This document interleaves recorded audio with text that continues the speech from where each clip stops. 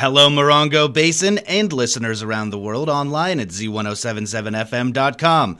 Here is the Z107.7 local news for Tuesday, July 18th, 2023. The identity of the Joshua Tree man who was killed in a collision with a dump truck on 29 Palms Highway last Thursday has been released, and the investigation into the matter suggests that drugs and or alcohol may have been a factor. The San Bernardino County Coroner's Office confirmed that Eden Esparza, a 32-year-old resident of Joshua Tree, was pronounced dead at the scene of the collision, which occurred on 29 Palms Highway near Rotary Road. At around 9 a.m. on Thursday, the California Highway Patrol reports that Esparza was traveling eastbound in a white Honda on 29 Palms Highway near Rotary Road in Joshua Tree when he reportedly swerved into the dirt shoulder, then quickly swerved back into the road. Eden reportedly lost control of the car, crossing over all four lanes of the highway and hitting a big rig dump truck. A representative from the CHP has said that the investigation into the collision is complete, and it is believed alcohol and or drugs were a factor. On Friday's Z107.7 Up Close show, host Gary Daigneault spoke with Chair of the County Board of Supervisors Dawn Rao, who discussed her assessment that the short-term vacation rental boom in the high desert is cooling off. She explained how the county utilizes funds from the Transient Occupancy Tax, also known as TOT, which is a fee collected on all short-term vacation rentals.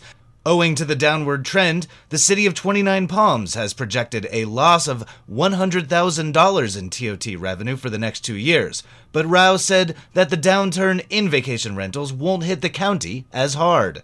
It won't have a significant impact to us. Plus, our TOT is really low at the county. We are really low. It's like 7%. Daigneault confirmed that Yucca Valley and 29 Palms each have higher TOT rates than the county, to which Rao announced a possible ballot initiative that may standardize TOT rates across the board. I think that basin-wide, we're going to look to try to all be the same, and I think we're looking at 11%. 11%. So okay. I do think that that will be an issue that comes before the voters at the county level, probably in 2024, to see if they want to increase that transient occupancy tax. You can hear the full interview with Supervisor Rao by listening to the Up Close show as a podcast at Z107.7fm.com or wherever you get your podcasts. After much controversy about the concrete pathways and the current size of the small dog park at Yucca Valley's Essig Park, Yucca Valley Deputy Manager Shane Stuckel met with residents and dog owners to discuss solutions. Reporter Hillary Sloan was there and will fill you in on the current situation.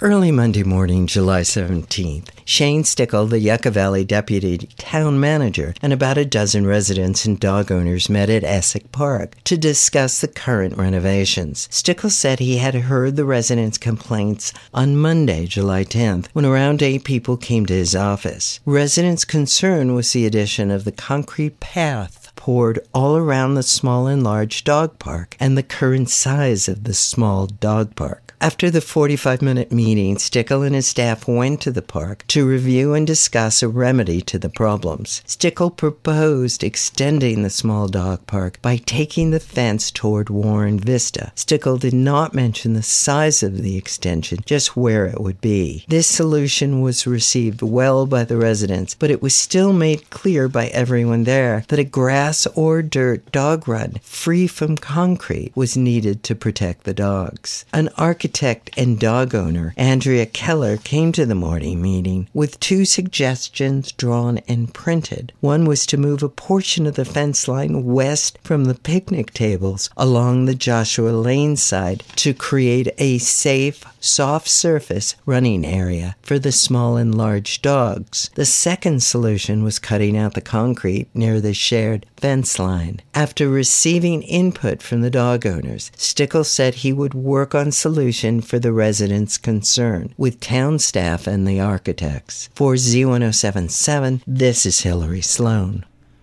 Tonight's regularly scheduled meeting of the Yucca Valley Town Council has been canceled due to a lack of agenda items. The Yucca Valley Town Council will next meet on August 1st.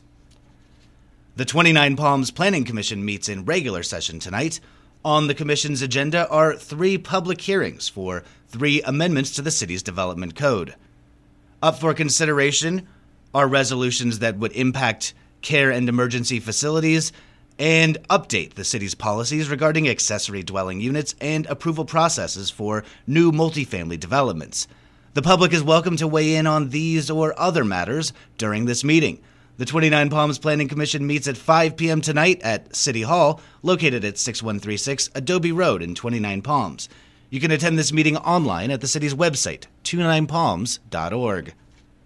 Every month, local community organizations, in partnership with the United States Department of Agriculture and the Community Action Partnership of San Bernardino County, distribute surplus food to needy households throughout the Morongo Basin. Normally, their all-volunteer-run events operate very smoothly, but that's not what happened yesterday in Landers. Reporter Mike Lipsitz was there. For years, Bonnie Trezona has managed the USDA food distribution at Landers Belfield Hall. When she unlocked the door about 8 a.m. yesterday, Bonnie knew something was amiss. Normally, when the door is unlocked, the building's security system calls for the code. But yesterday, it was eerily silent. The power was out. By 9 a.m., it was already 97 degrees outside and not much better inside, where almost 20 volunteers busied themselves doing the things they always do to make this event run smoothly. Southern California Edison was notified. Around this time, Wayne Harris showed up unexpectedly. Harris is a USDA quality control inspector working through Community Action Partnership of San Bernardino County. The pressure was on and the heat continued to rise. About this time, volunteer Christine Douglas took matters into her own hands and summoned her son to bring the generator, and he did. An SCE crew was on scene by 10 a.m. It was already over 100 degrees. That's when Bonnie got word one of the food trucks would not be coming. The generator roared, the swamp coolers purred, and folks in need of groceries began showing up. Inspector Harris, who had been taking it all in, commented that of the more than 100 distribution sites he monitors, he rarely sees so many dedicated volunteers working so well together. Reporting for Z107.7 News, this is Mike Lipsitz. Thanks, Mike. SCE quickly had the power restored by 11 a.m. and a calm return to Belfield Hall. See this story at Z107.7fm.com for some photographs of yesterday's event at the newly renovated Belfield Hall. Belfield Hall is the headquarters of the Landers Community Association, as well as the new Landers Trading Post and Thrift. And finally, blood is desperately needed in the Morongo Basin. To that end, Livestream will be holding a blood drive tomorrow from 9 a.m. to 2 p.m. at Vaughn's in Yucca Valley, located at 57590 29 Palms Highway. Healthy individuals at least 15 years of age may donate blood. Donors receive a free mini physical. Please set an appointment by calling Livestream at 1-800-879-4484 or visiting lstream.org. That's our local news. Hear local news 7 times a day, 7 days a week at 7, 8, 9, noon, 4, 5, and 6. If you hear news happening, let us know about it. Email us at tips@z1077fm.com. Reporting for the Morongo Basin News Leader, the award-winning Z107.7 Local News, I'm Jeff Harmetz.